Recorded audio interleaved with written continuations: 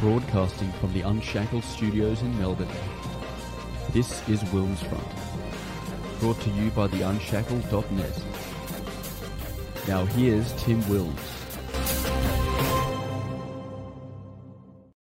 Hello, everyone, and welcome back for this week's Wilms Front featured interview show on this Sunday, the 19th of March, 2023. We are live on YouTube on the Unshackled's channel, the Tim Wilms D Live channel, and of course the Wilms Front Odyssey channel. Also live on Entropy, where you can send through a question for my guest tonight, or even better yet, send through a super chat to support the show. It is 8:30 p.m. here in Melbourne, Victoria, but tonight's focus will be north of the Murray with the New South Wales state election less than a week away on Saturday, the 25th of March. Remember, the Unshackled will be broadcasting election night live stream at 6 p.m. when the polls close. The 93-seat lower house result will decide if Premier Dominic Perrottet, a Liberal, is re-elected, or if the Labor opposition leader Chris Minns ends 12 years of coalition government. But it is the makeup of the 42-member upper house, where 21 will be elected via proportional representation this election. The makeup of that house will determine who holds the government to account. A pro-freedom crossbench would ensure a check on both government power and the legislation it intends to pass. My guest tonight is lead candidate of the New South Wales Group B for the Legislative Council, National Director of the United Australia Party, and the former federal member for Hughes, Craig Kelly. Welcome back to Wilms Front. Yeah, no, great to be with you tonight on a rather warm Sydney's evening today. We had a bit of a warm day here in Sydney, so it's back to our normal summer's weather, or late early autumn weather. It's we sort of had such a cold and mild summer that a lot of people have forgotten what a warm day's like. Oh, it's been warm here in Melbourne. We had a 30-plus day yesterday. The AFL players, they were playing in the summer heat, which is almost unheard of. Yeah, look, it's we have had in Sydney here probably, I think, our mildest or our coolest summer on record. That's even with the Bureau of Meteorology relocating Sydney's temperature gauge, where Sydney's official temperatures are taken, relocating it to a new location which measures at least a degree hotter, so they can inflate the temperatures. But even taking that into account, we've really had a cool summer. So it's actually a pleasant change, a little bit of warm weather, I think, but it's made everyone sort of struggle a little bit today. Well, it's great we're able to enjoy it now, which sadly wasn't the case throughout large parts of 2020 and 2021. I first spoke to you back in May 2020. I mean, you were still in the Liberal Party in that time. We'd just come out of the first national lockdown, and as we now know, it got a whole lot worse with more lockdowns. I mean, my home city, Victoria, was the world's most locked down and probably the most brutally locked down, and then followed the mask and vaccine mandates and passport. It really was a horrific part of Australia's history. It will go down as one of the dark chapters of Australia's history, when our senior politicians and health bureaucrats ignored the science. Remember, there was absolutely no science behind these lockdowns whatsoever. It was contrary to all the other pandemic preparations that had been discussed. It was done for political reasons, and a lot of people suffered. A lot of people lost their businesses. There was a lot of hardship that was occurred simply because a few politicians thought they could make themselves more popular in the short term. And as we were saying, that people are out enjoying the heat. The whole horror seems to have been memory hold. I mean, you go to out anywhere. I mean, you still, like, the COVID legacy is that you still see a number of people wearing masks, including alone in their cars. But it's like it never happened, the way that most people are living now. But there's still people who are denied employment. There's still vaccine mandates in Victoria, New South Wales, various other states in various occupations. For some people, their life it's still upside down. Look, this is beyond an outrage that here we are in March 2023, and we've got companies and government bureaucracies still enforcing vaccine mandates. Look, if you go back to the very start of the COVID period, the only excuse for vaccine mandates, and then I'll say excuse because it was always a breach of human rights to put in some standard or to use coercion to force someone to undergo a medical intervention, is an abuse of human rights. There's a treaty that Australia signed up to called the International Treaty on Bioethics and Human Rights, which specifically says that you can't use coercion or prejudice or disadvantage to force someone to undergo a medical intervention. And that's exactly what these mandates are. But the only excuse at the time was, we need these mandates in place because they will stop transmission. That was the only excuse that they had for the mandates. Now we can see that the science is now 100% clear on that. These vaccines do not reduce transmission of the virus. And not only do they not also infection, again, the studies are clear on this now. The more times you've been injected, the more likely you actually are to have COVID. So if you want to say to have a mandate in a workplace, the vaccine-free workers are less likely to have COVID and therefore less likely to transmit it to someone. So that there is just no excuse for these mandates. It is a small group of vaccine fanatics that will not admit that they were wrong and that do not care that they are abusing human rights and do not care about the suffering and hardship they are causing to their fellow Australians. These people are an absolute disgrace and they need to be called out, every single one of them. And we had the Prime Minister, former Prime Minister, who was the Prime Minister, Scott Morrison, who, made it untenable for you to remain in the Liberal Party, tried to completely rewrite history, which is typical Scott Morrison, which is why even many on the right, conservatives, don't miss him, saying that, my government never supported any vaccine mandate apart from these sensitive settings, and that wasn't the health advice we received. It was just extraordinary. Well, just go back one step.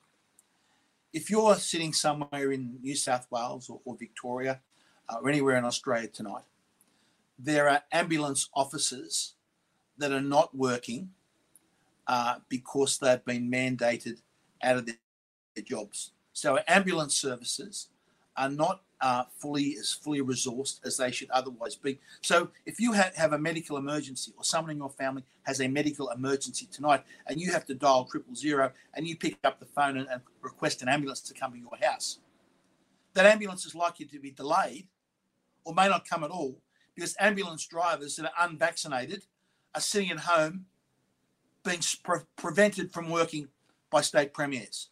So these people that are maintaining these vaccine mandates are actually putting lives at risk.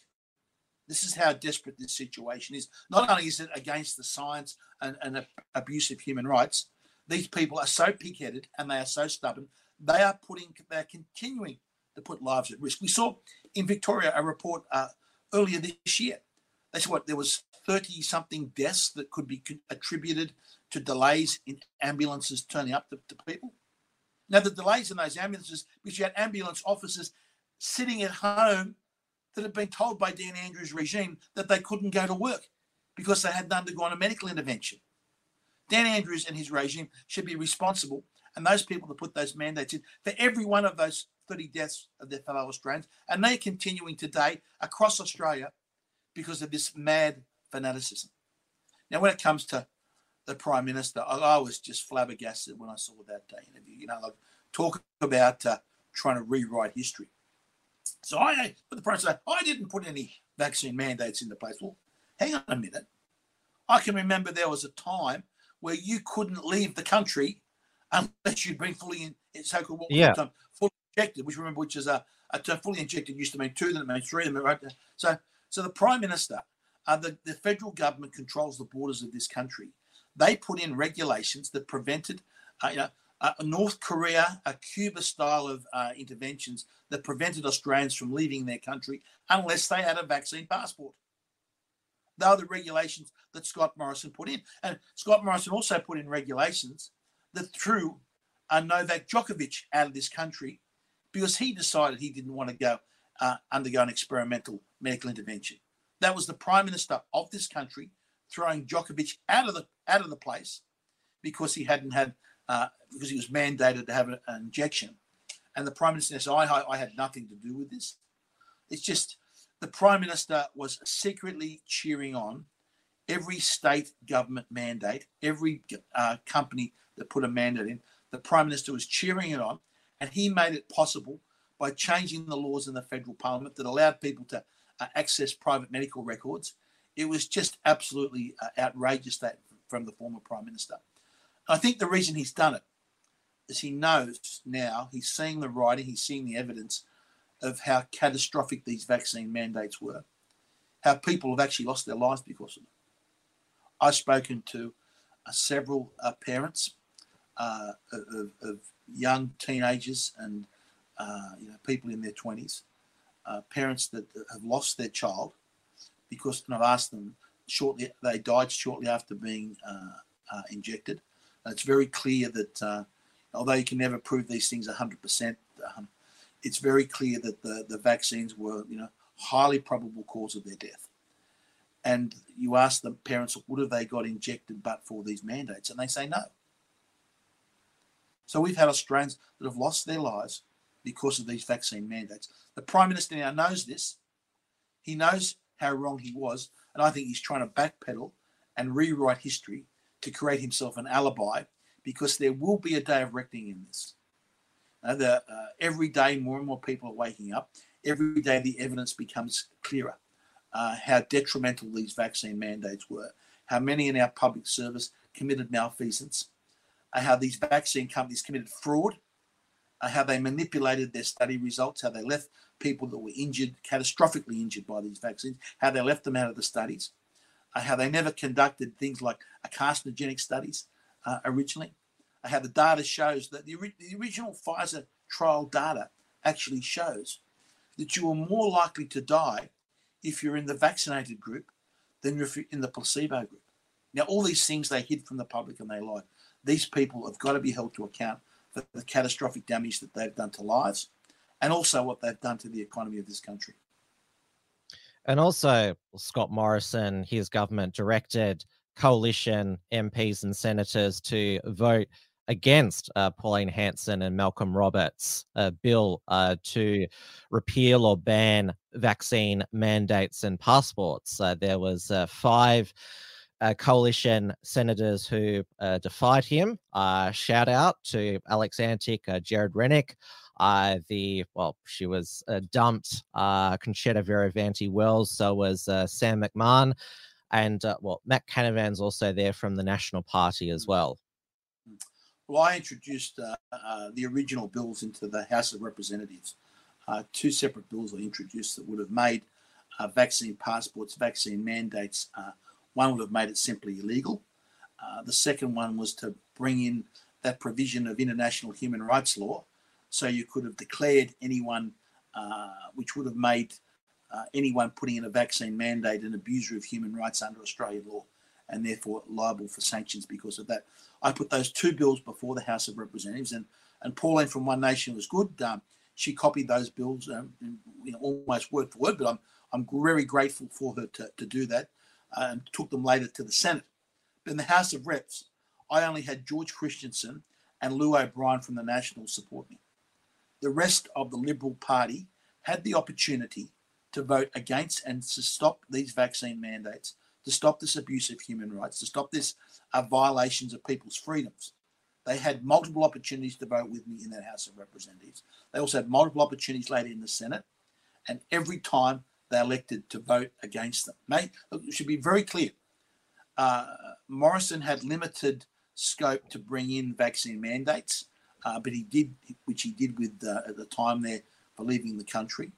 But he had the power absolutely to stop them. He had that power. There were numerous ways under the Constitution that he had constitutional power to end the vaccine mandates across every state in both the public sector and the private sector. And he didn't do so because he wanted to see as many Australians injected to get that number as high as he possibly could, so he could use it as a way to try and advance his own political fortunes in the short term. And we see what eventually happened in the long term when you do that. There's, as you said, there's also private companies still have vaccine mandates in place. I spoke previously with Graham Hood. Qantas still has its vaccine mandate for workers, and the Coles, they recently, after everybody pointed out their hypocrisy with their "everyone welcome at our table" ads, their health advice changed, that they no longer mandating the vaccines or requiring that their staff have had 2 COVID vaccines. Let's firstly go to Qantas. Qantas, by firstly implementing them at all, but continuing with those vaccine mandates today, Qantas are abusers of human rights. I know Qantas like to be this woke company that, we saw what they did in Australian rugby in Israel Folau. They love to be this woke company that thinks they are so wonderful and so virtuous. Let's be very clear. Qantas are abusers of human rights. So if you are sitting on the board of Qantas, you are sitting on the board of company and sanctioning decisions that are an abuse of human rights. History will condemn these directors and these senior managers of Qantas for what they have done and how they have abused human rights. They'll be recorded for all time as abusers of human rights, and they deserve every little bit of bad publicity that they get, because their conduct has been absolutely shocking in this. What they did to Graham Hood and other pilots, forcing them out of the industry that they loved and destroying people's careers, really should be. These people really need to be held to account. In my opinion, not only do these mandates have to end, but all these human rights abusing companies like Qantas should be forced to back pay every person that they forced out of the job that didn't, that they tried to use coercion to force them to undergo a medical intervention. They should be made to back pay these people. Well, again, that is something that the government, through Fair Work Act, could implement, but we certainly aren't expecting that. Now, just one thing I'll bring up on that issue. Recently, we had the Premier of New South Wales. Now, we know that Dan Andrews down there is a complete maniac, just ignores the science and ran around election night saying, the vaccines work, He said that we believe in science and that my victory is a vindication for the science. Yeah, he believes anyone that goes around saying these COVID vaccine works doesn't believe in the science. They believe in superstition. That's what they believe in, because the science is absolutely crystal clear. The more you're injected with these things, the more likely, this is not Craig Kelly making this up, this is a study published in The Lancet, the more injections that you have over time, the more likely you are to contract COVID. That's peer-reviewed science today, and that damages. But getting on to the New South Wales Premier, he said recently in an interview, I'm against the mandates. He said, I'm against them all. So I don't believe in them. And then he said, I don't have the power to do anything about them. Now, again, either the man is, this is the Premier of the state, Dominic Perrottet, either the man is completely incompetent or he's completely unfit to be the Premier of this state. Firstly, in the public sector, he can call these bureaucrats into his office and say, tell you what, you've got until 3 o'clock this afternoon or end of business this afternoon to end those mandates. And if you don't, by 9 o'clock, you'll be out of a job. That's the power he has as Premier. He can bring these department heads in, bring the ministers in, lay the law down to them. But to say he can't do anything is just, it's a pathetic weakness. It shows he's unfit to be Premier. Someone that is that weak, that won't stand up for his beliefs, should not be the premier of this state. And the second way he can do it, he's got the legislative power. There's a New South Wales Discrimination Act, which I'm sure it's a state-based act. I'm sure there's a similar act in Victoria that basically says you cannot discriminate against someone, right, in the workplace because of age, sex, marital status, disability status, carers' responsibilities, and even transgender issues. All they have to do is take COVID vaccine status, clip it on to those other things you can't, makes it unlawful to discriminate in the workplace. And the New South Wales Premier, Dominic Perrottet, could outlaw these vaccine mandates through the Parliament in the private sector if he had the backbone to do so. But he's shown he doesn't have the backbone. He doesn't have the spine. He doesn't have the conviction of his beliefs. And therefore, I think he's forfeited his right to be Premier of the state. And I recall his health minister, Brad Hazzard, who thankfully is retiring. Don't get me started here. You wind me right up when you start talking about that bloke.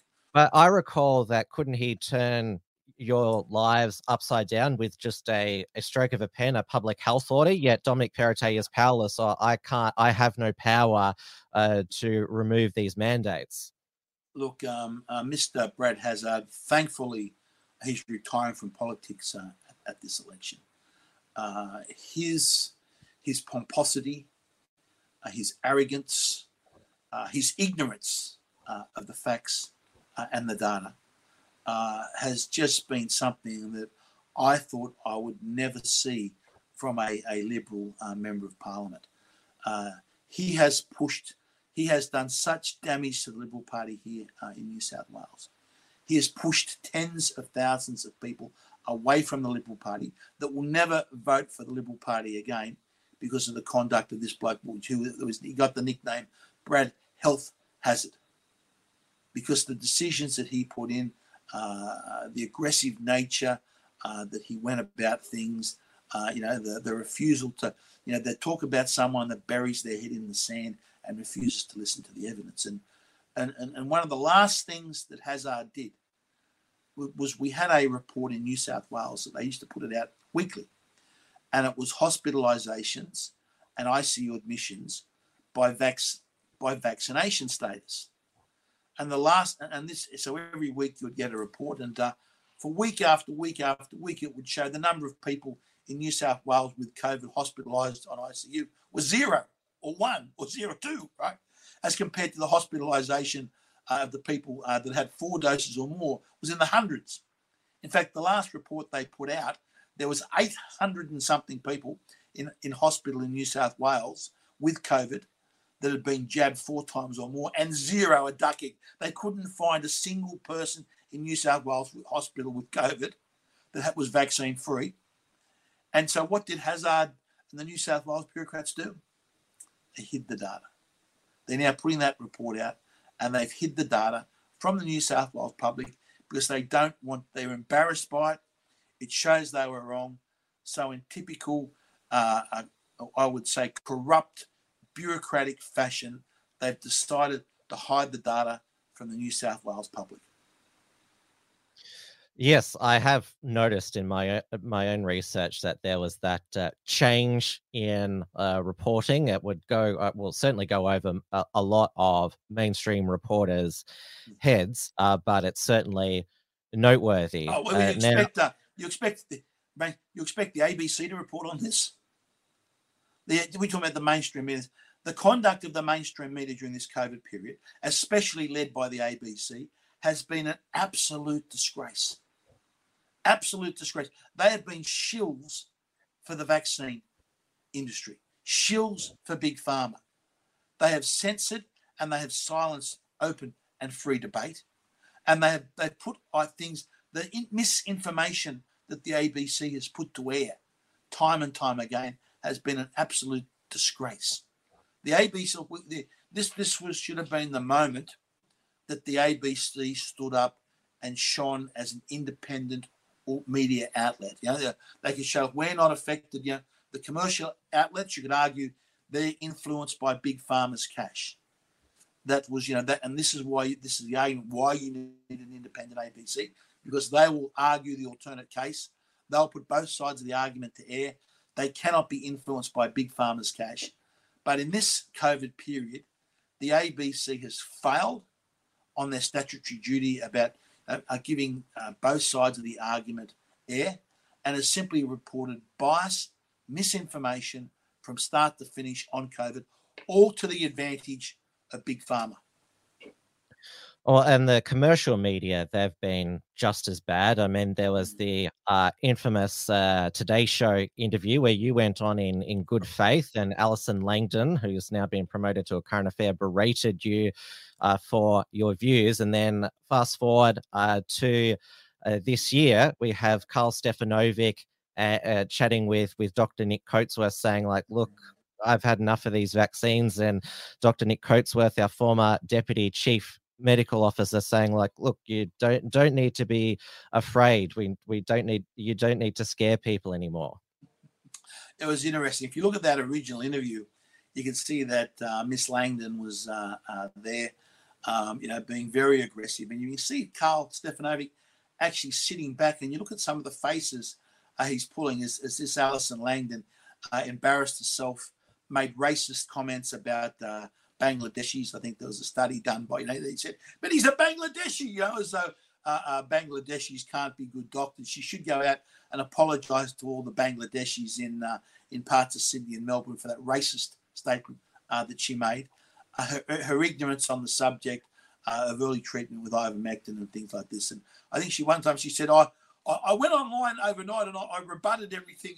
I rebutted 50 peer-reviewed studies or something. Like it was absolutely fanciful for what she said. And I think history will record what an embarrassing and disgraceful interview that was. But if you look at it, Karl Stefanovic is there, and look at some of the faces Karl's saying. He knew he wanted to speak out against the compulsive nature of these vaccines. He wanted to speak out against the mandates, but he was being silenced by his bosses. They told him you can't say it, as it happened to so many other media personalities that I know personally that I've spoken with. They were silenced by their management when they wanted to talk out. They were told, if you speak out, you'll be taken off air. And of course, the other week, Karl lets it drop that, I'm over, I'm done with the vaccines. And the fact that was allowed to go to air shows how much this debate has swung around over the past 12 months. Now let's move to the New South Wales election campaign, where we're both the major party leaders. They certainly don't want to remind the voters at all about what they did to the people in 2020 and 2021 and what they're still doing to some people. But it's all very, the Dominic Perrottet and Chris Minns, it's all very, what's the word, gentlemanly on a superficial level. Like Chris Minns, he's trying to come across as a likable, friendly guy. So which is in contrast to Dan Andrews here, who's super aggressive, combative, really nasty person. And so I think Chris Minns is trying to say, look, I'm friendly, safe guy. Look, I play the AC/DC on the guitar.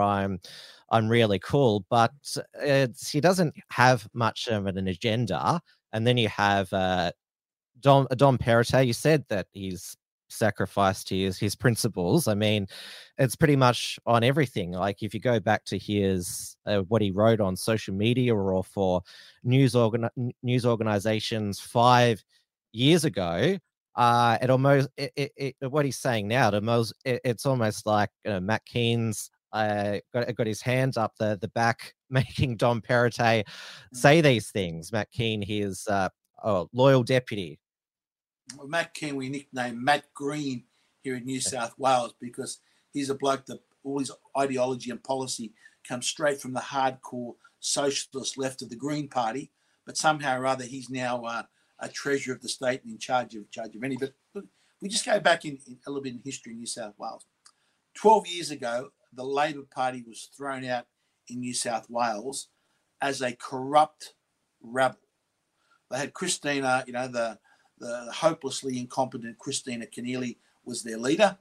They tried to put this perfume scent across what was a stinking, corrupt cabal of Labor Party members that had been in there, that had rorted the place. They put Christina in, trying to throw an air of, trying to perfume over the stench. And she got something like it was in the 20% odd primary vote for the Labor Party. The Labor Party were absolutely smashed. And since then, they've just gone quiet for 12 years. But the same structure that we saw that led to that stinking kettle of fish, the corruption the Labor Party was when they lost the last thing, is still all there. They've just got different people there waiting to get their hands back on power, and the cycle will start all over again. So the New South Wales Liberals have basically had they've had like a free kick for the last several elections. And instead of getting on and doing the job that really needs to be done, securing the energy base of the state, making sure we don't go like the states of Victoria and Queensland, especially Victoria with the escalating electricity prices, destruction and crushing of human rights.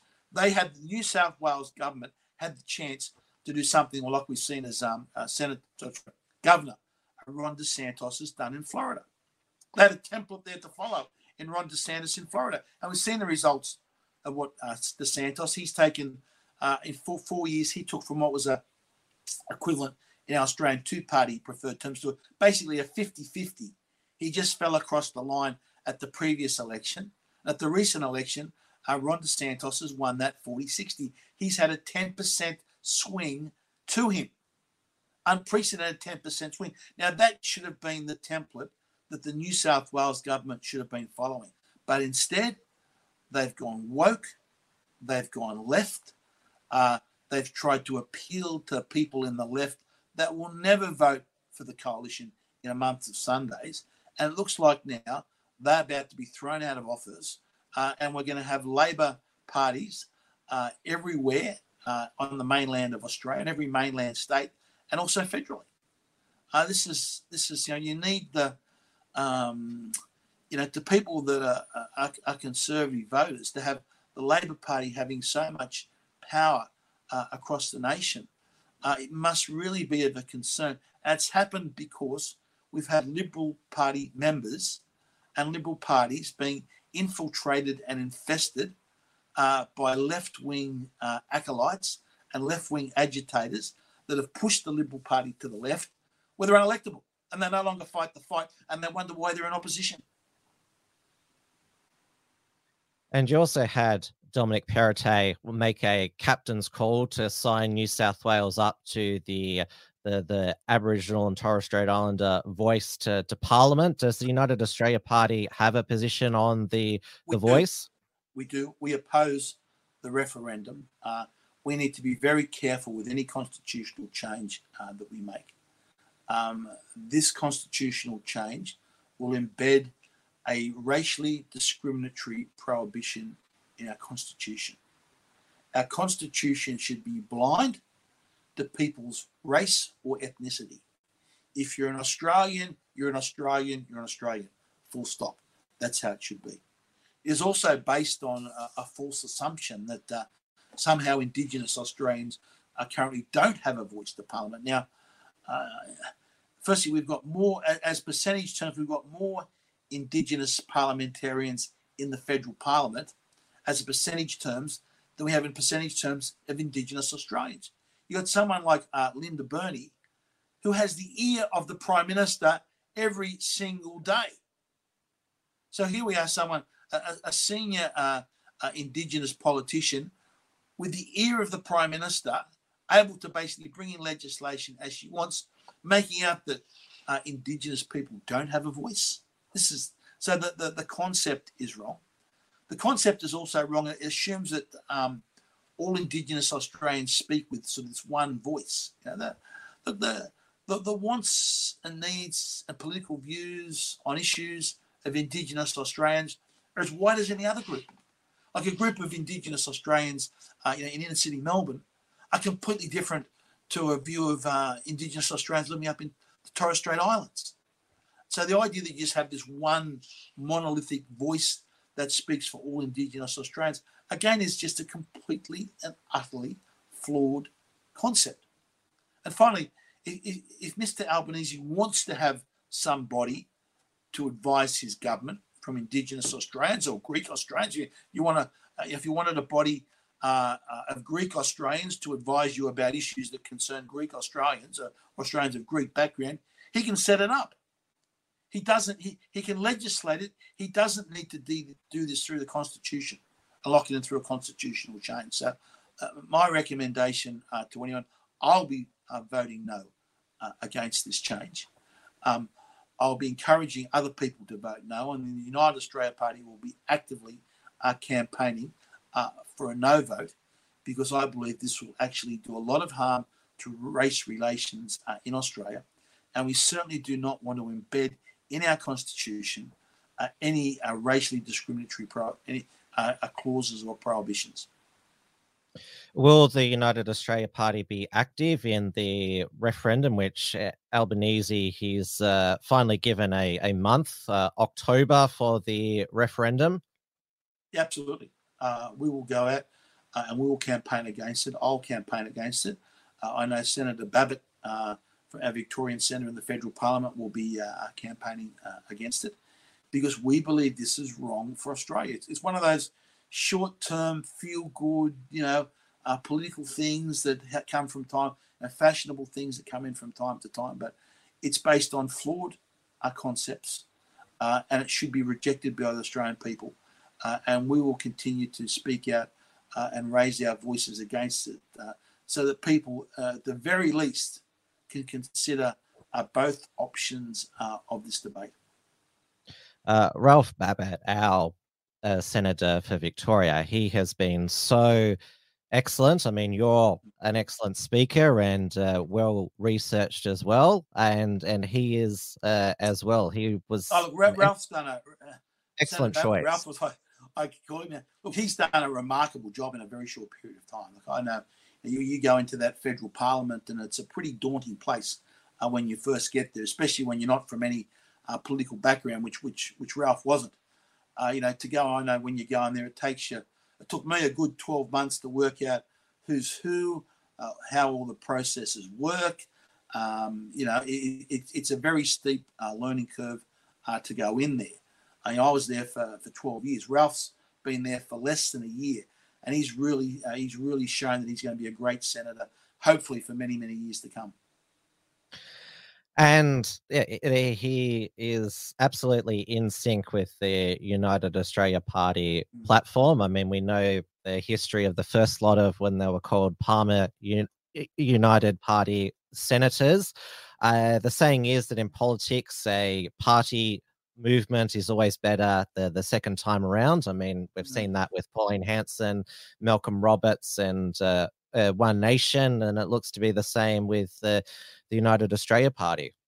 Look, it's the way our media covers politics in this nation, the legislation that we have in place, it makes it pretty hard to break through the two-party system, especially the way the media cover the elections is almost like a US presidential elections. It's it was Albanese versus Morrison, and now it's Dutton versus Albanese. It's very hard for a third minor party to get a look in. But look, I think that's changing. I think we've seen the Liberal Party basically walk away from what were its traditional values, and more people every day are coming across to, whether it's United Australia Party, the Liberal Democrats, One Nation. Ultimately, we guys which I would say on the right side of the Liberal Party, we've ultimately got to get our act together and make sure that we're all working together. And I think we are seeing that now in the federal parliament, where you've got Malcolm Roberts and Ralph Babbitt working, Malcolm Roberts from One Nation, working so closely together with Ralph. You see that cooperation in the federal parliament, and you see Liberal members that are actually upholding their oath of office and upholding the values of the Liberal Party. I'm talking about senators like Gerard Rennick from Queensland, Senator Alex Antic from South Australia. You can see how these guys are actually, we talk about you see the picture of them sitting together. I saw in the picture, I said a few good men. I think it's got a couple of 100,000 likes on one of my social media feeds, but it's true. to see them all from different parties, all actually concerned about the welfare of this nation, are prepared to take on the wokeness and the political correctness, really gives us a good base to work for the future. Now let's go into focus on the upper house legislative council contest in New South Wales. So, it's different electoral system than Victoria, which is 8 5-member regions. The only state that still uses group voting tickets, while in New South Wales it's the whole state, and every upper house member is elected for 8 years, so 21 of the 42 are up every 4 years. Now, Group B is the United Australia Party couldn't get registered for New South Wales, and if you look at Group A, which Lyle Shelton is the lead candidate, Family First couldn't either. Now, I know the answer to this question because I was in the Liberal Democrats for many years, so I know how grueling the New South Wales electoral process, registering a party in New South Wales is for new parties. Yeah, look, this is interesting. In Victoria, if you're under our electoral system, you have to register your party not only nationally, but you have to register it separately in every single state. So even if you're registered federally, that doesn't count in the states. You've got to register separately. So in Victoria, we were able to register the party, a month out from the election campaign. New South Wales has this arcane rule, again to protect the incumbent Liberal and Labor parties, that you can't register a new party within 18 months of the election campaign. So effectively, even though we've got a party structure, we've got party members, because we didn't fill out the correct paperwork 18 months ago, we can't contest this coming New South Wales state election as United Australia Party. So we're contesting it simply as an independent team. And that way you went through the on the ballot paper. Again, in New South Wales, the upper house is statewide. So everyone across New South Wales will get the same ballot for the upper house. You've got an option of voting what they call above the line or below the line. Simply, if you vote below the line, your vote is more powerful. You're able to allocate the preferences where you want them to go. You must, if you're voting below the line, you must number at least 15 squares from 1, 2, 3, 4, 5, 6, 7, 8, 9, 10, all up to 15. You can number more. The more squares that you number, the more powerful your vote is. So I'd encourage people to vote below the line. Hopefully, consider putting my independent team first. Vote 1 through to 9, but there are other good freedom-based parties in there. And let's hope we can give this, people consider voting for us at this coming election. Because, as we said, the major parties here in New South Wales are just a complete and utter rabble.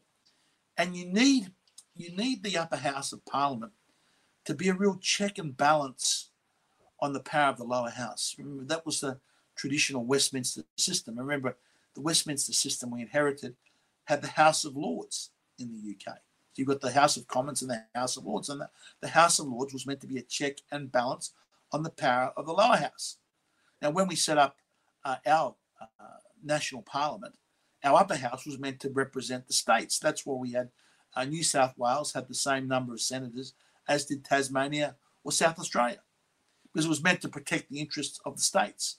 But in federal politics, and the same ways in the states, those upper houses have become basically political partisan upper houses where it gets controlled by either the Labor Party or the Liberal Party. I believe it's very important that the upper houses of Parliament are controlled by independent members or of the minor parties that will actually scrutinise the legislation and will hold the government of the day, the lower house, to account. That is what you want in a Westminster system. And if you just vote for the same party in the upper house as you do the lower house, you are just giving a lot of these corrupt politicians a rubber stamp where the checks, balance and scrutiny of a Westminster system are thrown out the window. And obviously other choices for freedom-loving New South Welsh people and conservatives and libertarians. Obviously, the big juggernaut, the protest vote could go to One Nation, led by Mark Latham, because he's certainly set the standard, holding those ministers to account. And then there's obviously John Ruddick, the lead candidate for the Liberal Democrats, another ex-Liberal. He wrote the book on Make the Liberal Party Great Again, but in the end decided it couldn't be made great. Look, both John Ruddick and Mark Latham are people I hold in the highest respect. I hope they both, as well as myself, I hope they both get elected at this election campaign. I also hope Mark's number two, a lady called Tanya Mihalik, that was a former Labor MP for the seat down here of Bankstown, that walked away in the Labor Party in disgust because of the corruption that was going on there. But one thing I say to people, no matter which of these minor freedom parties that you vote for, vote below the line on issue and use your preferences. Because if you just vote, say for example, if you just put one above the line for the Liberal Democrats, if the Liberal Democrats are unsuccessful, your vote's lost. It doesn't go anywhere. Even if they are successful, the hangover quota, so you need, I think it's about 4.5% to get a quota up. So even the hangover vote that could go and help get another freedom candidate elected gets lost. So my recommendation is, however you want to vote below the line, make your vote as powerful as it possibly can, number at least 15 squares, more if you'd like, and make sure your preferences are allocated to other like-minded freedom parties. Now, when you were campaigning in Victoria last year at the federal election, you were assaulted on the back of the head with an egg by a totalitarian thug. Well, it was what you call a targeted political hit. And I noticed that the woman who did it, she stepped back immediately, in case you're inclined to or Fraser Anning her and give her a few slaps. But you took the moral high ground and called her a disgrace to democracy. And they made quite a quick getaway, but they were eventually hunted down by authorities. But at great expense to the taxpayer, the police resources that would have gone into it on the day. On the day, there was, I think, a dozen police officers. But this was this could have ended in a complete melee. This woman and two accomplices, she stalked me. So it was premeditated. It wasn't something to spirit, mate. Premeditated assault. They stalked me in a public park. They snuck up behind me to bash me across the back of the head. Oh yeah, it's an egg. She gave me a whack across the back of the head. The fact that it was an egg makes no difference. You can't whack people across the back. It was political violence, and that is a fascist ideology, that you use violence against your political opponents, and that's what these people they call themselves Antifa, anti-fascists. These people are fascists to their bootlace and their black boots that they wear. If you use violence against your political opponent, you are a fascist, and that's what these people are. And amazingly, the resources that the police then had to hunt them down, check them out, take them to court, do all the briefings in the court, right? And guess what the fine was? Right? $300 and no conviction recorded. That's a fraction of a COVID fine. I mean, they were some of them several $1,000 if you like had a gathering of more than two people in public, and they assault a member of parliament, and it does have an impact, hitting anyone with anything from the back of the head, and it's meant to have a chilling effect as well. That's the point of political violence, and that's the minuscule fine for that attack. What I wrote to the Victorian Police and asked them to appeal against the conviction or the slap on with a wet lettuce leaf that this woman received, because her accomplices, right? She had two accomplices in this that were filming the incident. Got nothing, not even a fine against them. Yet they should have been equally as part as a part of the planned assault that they did. But look, the real danger on this is the precedent that it sets. So what that magistrate has now sent a message that if there's a politician that you don't agree with, that you can sneak up, you can plan an attack on them, sneak up behind them, hit them across the back of the head, be so brazen about it that you film it to post it on social media and make a hero of yourself amongst all your fascist mates, and you get a $300 fine and no conviction recorded.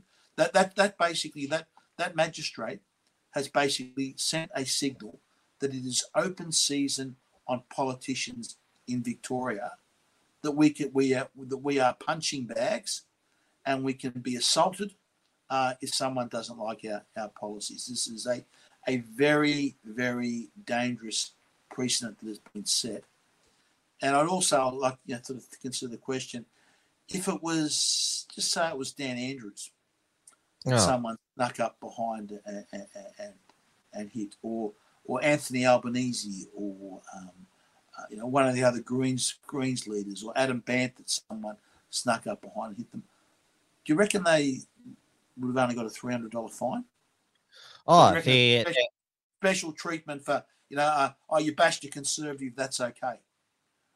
That's a question we might supporters on Twitter would demand that those people be strung up. That's right. Yeah, you'd be across the front page of How to. So it is a shocking precedent the Victorian courts have set.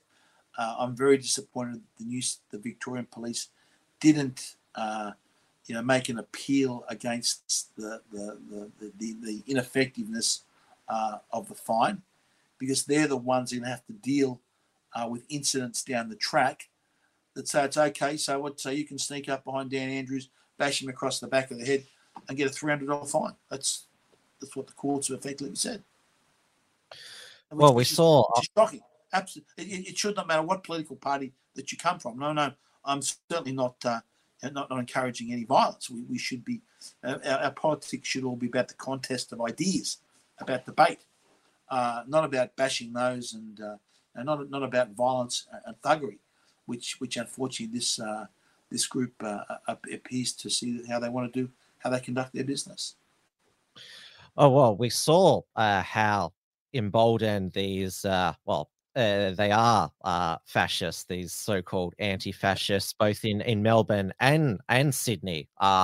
In Sydney, there was this, they called themselves the Community Action Group for Rainbow Rights, attacking that Christian Lives Matter rally. And then here in Melbourne, you had the Socialist Alternative wanting to assault two groups, obviously the Let Women Speak on the steps of Parliament, and the neo-Nazi provocateurs who were also in the vicinity as well, and they were only held back by the Victoria Police. Yeah, well, again, this shows, we've got to stamp down on all political violence in this country. We've got, and this is also brought on away by what we see of this sort of cancel culture that, if I disagree, we will see it coming from the left side of politics. As if they disagree with you, it's shut up. Censor the person. Those that agree with them, they should be shut up. They should be censored. They should be deplatformed off social media. We don't want to hear their ideas. And if we speak, it's okay for us to bash them because we don't want to hear their ideas. When you allow that sort of ideology to permeate in society, which it currently is, the only result is going to be more violence on the streets, and that's not good. We've got to get back to the situation. Like I enjoy people debating, whether it's a subject of climate change or COVID. I love the challenge of the debate. I encouraging people. Let's have public debates about these issues, because that's how you come to the best results. And and often when you hear an alternate opinion on something, you may dismiss 99% of it, but there's often one little percent of it that helps you sharpen your argument, fine-tune your argument, fine-tune your policies. And that's why we've got to get back to a society that actually debates issues rather than like this shut up, cancel culture, will smash you if you're wrong or censor you. Now, one curious question I have, it's quite a, you could call it a left field question, but how did the United Australia Party's awesome jingle, "That's My Type of Party" by the Polling Booths, which even people who hate the party, that's right, hate you, hate Clive Palmer, they admit that they love it. How did it get composed? And like, who were the musicians? Well, it's and funny. singers? We're looking for like a campaign song or a campaign jingle. We approached some pretty. We had some pretty very popular musical tunes. That we offered a lot of money for to have as our campaign. Both Australia and overseas to have it, if we could use them as our campaign jingle, and these people knocked us back. So we just had some local guys that came up with the tune. I tell you, it was better. It was better than some of the other ones that we're prepared to pay a lot of money for. So it's that one there. But that's my kind of party. It's a great. It truly is a great fun. In fact, I was talking to a couple of young kids today, and they love country music. Oh, I love that song. I love your song, sort of thing. So it's really an inspiring bit of an inspiring tune. And I remember we played it at our campaign launch, and it raised the roof of the place. They should have won an ARIA for that. It was yes. That good. I know that the party released a mashup, a video mashup to the song for the Victorian campaign. Is there going to be one for the New South Wales campaign? Yeah, look, we're the New South Wales campaign's pretty low key, as we can't use the United Australia Party name to we can't have it on the ballot paper. We can't effectively use it, which is very disappointing. Under this absurd sort of 18 months rule. To think that you think about how fluid the political situation is today, with how many new issues are coming along. To think that in a democracy that you can't form a new political party within 18 months of the election is just crazy. It's just anti-democratic stuff, and that's unfortunately we've got here in New South Wales. And there's no denying that'll affect your vote, because people they still vote, look for the party name, and all they'll see is they talk. People often complain how much money we spent at the last federal election, but the reality is that what's vital is not how much money you spend, but how much actually airtime you get in the media, right? And we were basically black banned. The ABC wouldn't discuss us at all. The only segment the ABC did on us was one absurd segment where they accused us of giving away free hats by targeting non-speaking English people. So we could, the ABC said, oh, well, we were out there and we said, oh, that person looks like they're a non-speaking English person. Go and give them a hat, because they won't know what the Freedom logo means, sort of thing. The ABC gives you a black ban, and the mainstream media gave us a black ban other than telling lies about us, defaming us, making up false stories. I remember even the Australian newspaper, a couple of days out before the election, did this big exclusive interview about. They went through our candidates' background and found out one of our candidates had been in a fight in a pub when they were 21, and I remember that. And someone else had an AVO against them, 30 years ago, sort of thing. This was this big thing. At the same time, they're cheering on companies like Pfizer that had billions of dollars of criminal fines against them, and saying, "Oh, it's okay, trust them." With going after our candidates. So it's not easy to overcome. When the mainstream media runs a campaign directly, targets you and runs directly against you and doesn't give you a fair run election campaign. And the electoral laws in Victoria, they limit the ability of minor parties to advertise with the $4,000 donation cap for the 4 years. So that's over the four. Remember, there's ways for the major parties, the Labor and Liberal Party, to get around all that. Right? So the major parties can get around those laws, those electoral donation laws, and have millions of dollars worth of funds flowing into their campaign coffers. But it's different rules for the major parties as it is for the minor parties. Effectively, the implementation of those rules, which again locks in this incumbency of the Liberal Labor Party duopoly and makes it much harder for the minor parties to break through. Well, good luck for next Saturday. I'm hoping, obviously, I don't get a vote as a Victorian, but obviously what states do, especially big states like New South Wales, influences what happens around the nation. So if there is a big pro-freedom crossbench, then that'll be a good thing regardless of who's premier, because there's really, you basically get big government blue or big government red on Saturday. So the upper house. I have one final message. Look, whoever you vote for in the lower house, which is your local area, please consider my independent group or the other independent freedom-based parties that are there, because it is contrary to our governance of our country to have the upper house as a rubber stamp for the lower house that doesn't scrutinise the legislation. And that's what will happen if the Labor Party win, the Labor Party control the upper house. You just have these ticks on Labor Party policy where you want that scrutiny. And same for the Liberal Party. You want the scrutiny to their policies. You want the ministers to be scrutinised, because that doesn't happen in the lower house. The legislation just goes through. You've got to have that check and balance in your upper house. So I'd appeal to anyone that's voting in the New South Wales election.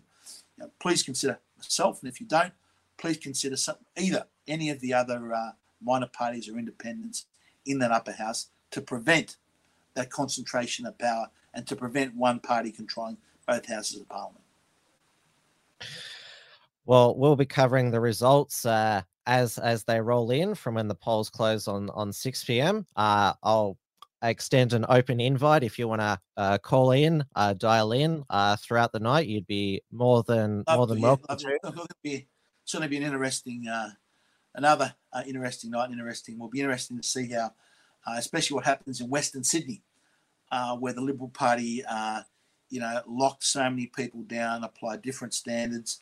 We'll be looking at what happened in someone like Matt Keane's seat, the Energy Minister, who's done such damage to the Liberal Party, has done such damage to the infrastructure of the state, our power generation capacities. Who's almost, his policies of the Liberal Party almost virtually guaranteed blackouts. They put off we've got, like, remember in Victoria how you closed down, what was your big power station, the Hazelwood Power Station down there. Right. We've got a similar thing happening here in New South Wales.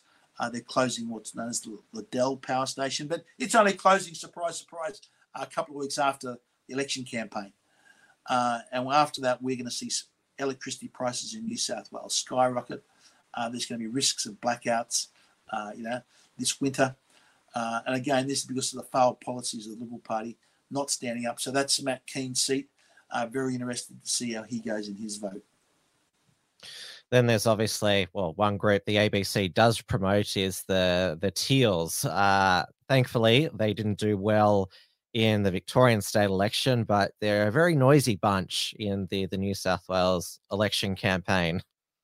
Yes, they are. Look, it'll be interesting to see how they go. Look, I think people are turning off the Teals. They realise that they were basically, elected under a fraud. The Teals are, we're for integrity and we're for, fight corruption in government and transparency. Let me give you one example. We've got this Quovax study in Queensland being shut down by the Queensland government, an absolute disgrace. This should be one of the most important issues in the nation today. It's a study of 10,000 people, one of the largest in the world, to look at the vaccine safety and efficacy over a 5-year period. It's being shut down because they don't like the data that's coming through. And yet we hear not a peep from the Teals. Here we are seeing corruption, breach of integrity, and the Teals are not interested whatsoever. It just shows them up for what they are. They were just lackeys of big renewable investors that ran around thinking, believe we're the greatest virtue signals you've ever seen in my life. And don't get either of us started on Monique Ryan down in Kooyong. Miss, where's your mask? Put your mask. Where's your mask? Put your mask on. Put your mask on. She was snapped maskless again at the footy on Thursday night with 88,000 people. These people are just complete hypocrites. They put a show on there.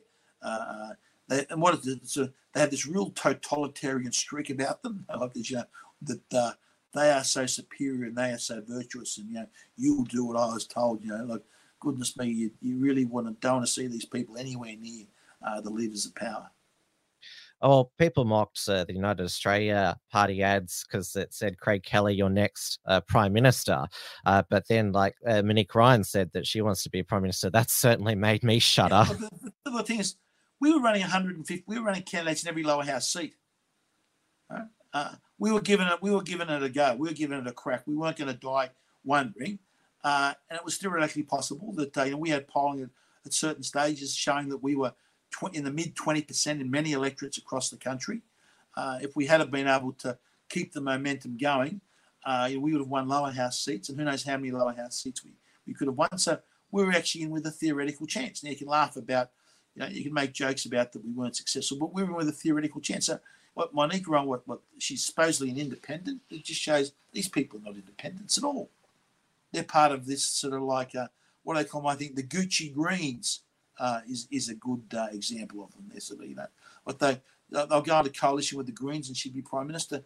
God help us if that ever happened in our nation. Yeah, I shuddered when I heard that, but we could critique them all night, but we'll leave it there. Thank you so much for returning to Wilmsfront, and you're welcome on the Unshackleds platform anytime. Great to be. Hope to see you again very soon. Take care and good luck. Thanks. All right, everybody, that's another Wilmsfront show. And of course, tomorrow night is Tim's News Explosion, 8:30 p.m. Melbourne time on the Unshackleds YouTube channel and the Wilmsfront Odyssey and Tim Wilms D Live. Obviously, I'll be discussing the aftermath of the Let Women Speak event in Melbourne, which included the sideshow with the Socialist Alternative, pro-transgender protesters, and of course the National Socialist Network turning up with their sign saying "Destroy Pedo Filth." So obviously that has been dominating a lot of discussion, and I noticed that it was great to meet afterwards Lady of Shalott and I'm a Stupid Moron with a big butt. We had a drink afterwards, and I'm a Stupid Moron with Big Butt has just informed me that there is breaking news that there is a move in the Liberal Party to expel Maura Deeming. So let's just have a look at this. So opposition leader John Prosciutto will move to expel controversial Liberal MP Maura Deeming from the parliamentary party room after she attended a rally that has been associated with neo-Nazis. So again, the guilt by association stuff. And so It has here that this is a statement by Prosciutto. The violence, prejudice, and hate that these protesters conveyed by their odorous actions will never be acceptable in our state. I condemn them and commit to opposing such hate wherever it may exist, Prosciutto said in a statement on Sunday night. This afternoon, I met with Moira Deeming MP, who attended yesterday's rally. I discussed her involvement in organising, promoting, and participating in a rally with speakers and other organisers who themselves have been publicly associated with far-right extremist groups, including neo-Nazi activists. Really? That's not that's news to me. At our meeting, I informed Ms. Deeming that I'll move a motion at the next party room meeting to expel her as a member of the Parliamentary Liberal Party, as her position is untenable. I mean, she was pre-selected by the branch members of the Western Metro region. So that's basically John Prosciutto is trying to coerce the parliamentary party room into kicking out a democratically pre-selected and democratically elected Liberal MLC. So you can see my report on the day, and also Margot Huss's report as well on the unshackled.net, and also on the Unshackled's YouTube and Unshackled's Odyssey. You can see my highlights package. I managed to condense 2 hours of footage down to 8 minutes of all of the what would you call the confrontational bits there. And so obviously I will cover what happened in Sydney with the Christian Lives Matter protesters being attacked by the Coalition Community Action Group for Rainbow Rights, which is another socialist alternative front group. Lucas Genius, our Antifa socialist expert, he has written extensively about the socialist Marxist link of all these groups. We'll also talk about that traitor Paul Keating, apologist, simp, sycophant for the Chinese Communist Party. Be talking about his disgraceful performance at the National Press Club last week. We'll also talk about the banking crisis in the US and the possible arrest of Donald Trump. So there's so much to talk about tomorrow night.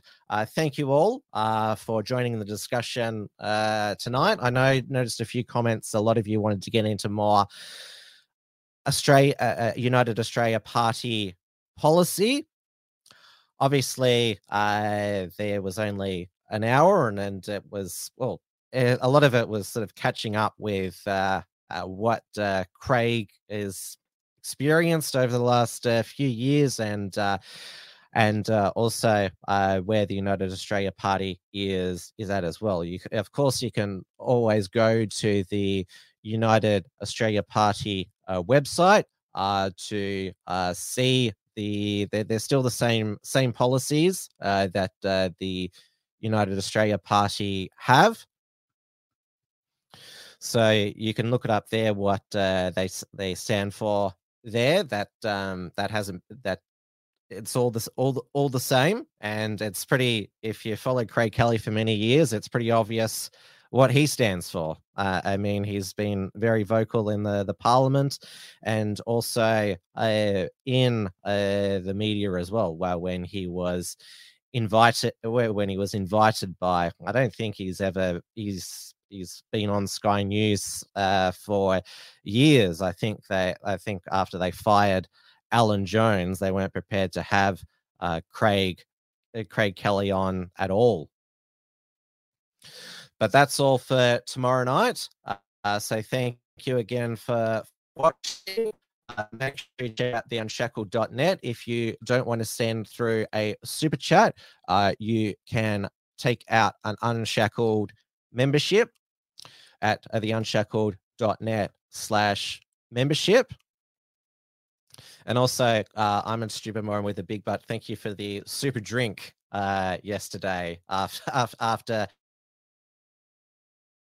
shouting me a drink. That was very nice. So it was bronze It's bronze $5 per month to support the Unshackled, silver $10 per month, gold $25 per month, platinum $50 per month.